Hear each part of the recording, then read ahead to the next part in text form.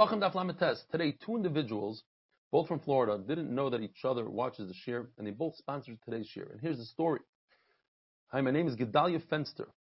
He's the father of a very special kid, Yerachmiel Daniel. He says, I have a daily podcast with over 20,000 followers discussing Torah and psychology. I want to donate Wednesday shir in honor of the surgery of my son, Yerachmiel Daniel ben Tova Basha. He's having a bone marrow surgery. Yerachmiel beat leukemia when he was 8 years old, and today he's 14, and he had a relapse, unfortunately. I want to tell you that I've promoted this shir to many. I've listened to this shir since the beginning of brachas. I really enjoy the rabbi's out-of-the-box style. Then comes his uncle, James Sack, also from Florida. Just an FYI, Gedalia Fenster is my nephew, my sister's son. What's incredible is that we're both listening to the same shir, and we haven't spoken about it. It was on. Yerachmiel should have a refuah shlema. I myself would like to sponsor today's shir, today's 8-minute, the refuahs Yerachmiel Daniel ben Tova Basha. If we all could say some tehillim and learn for his schus, will be a wonderful thing. Today's brand new Mishnah is discussing marar.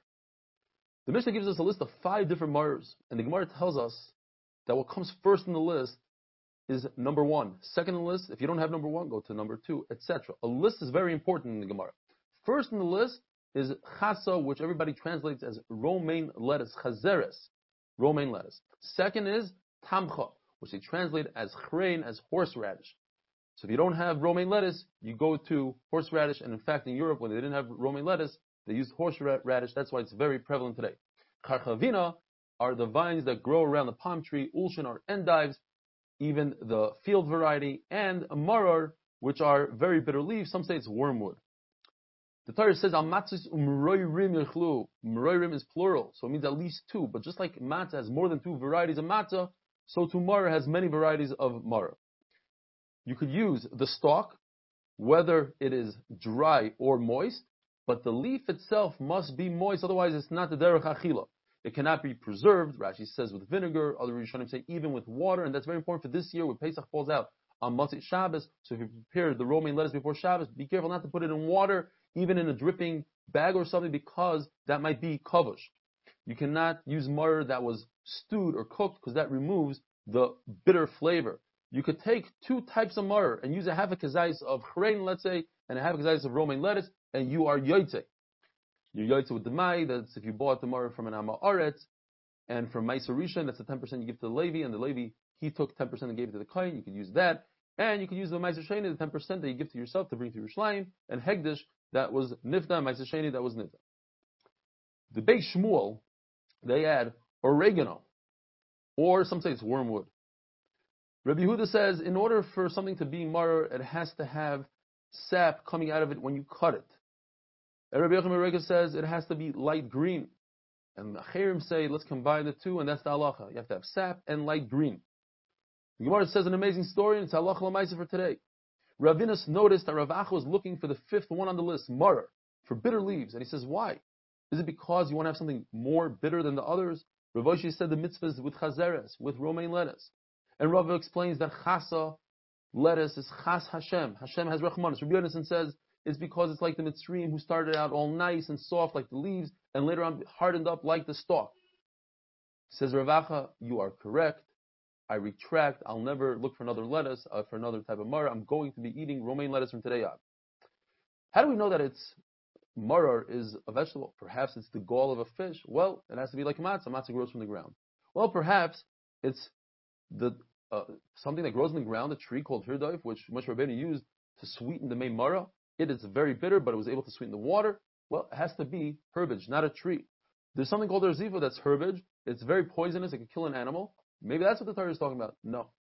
That's not something that you eat. It has to be something that you could eat, and therefore, if you can't eat it, it's not chayiv. You can't take meiser sheni from it, and therefore, no good for marah. Rav says you can take 5 varieties of vegetables and plant them within 6 tefachim of each other in a box. You put 1 on each corner and 1 in the center, and you're not over on kalayim. Even though one of them is chasa lettuce, and lettuce, when it hardens, the roots grow further to the side, and it might be a problem with kalayim, we're not concerned. If the leaves wither, we have a machlaikas. Tanakama says you're not yaitzer. Rabbi Elazar ben Tzadok says you are yaitzer. What if you take the meiser sheni to Yerushalayim? When we discussed in the Mishnah was when you redeem the meiser sheni. If you take it to Yerushalayim, according to Rabbi Kiva, certainly you're yaitza, because Rabbi Kiva says that you're yaitza even with matzah from Meiser Sheni in Yerushalayim, and matzah is deraisa, and today mar is the rabbanon.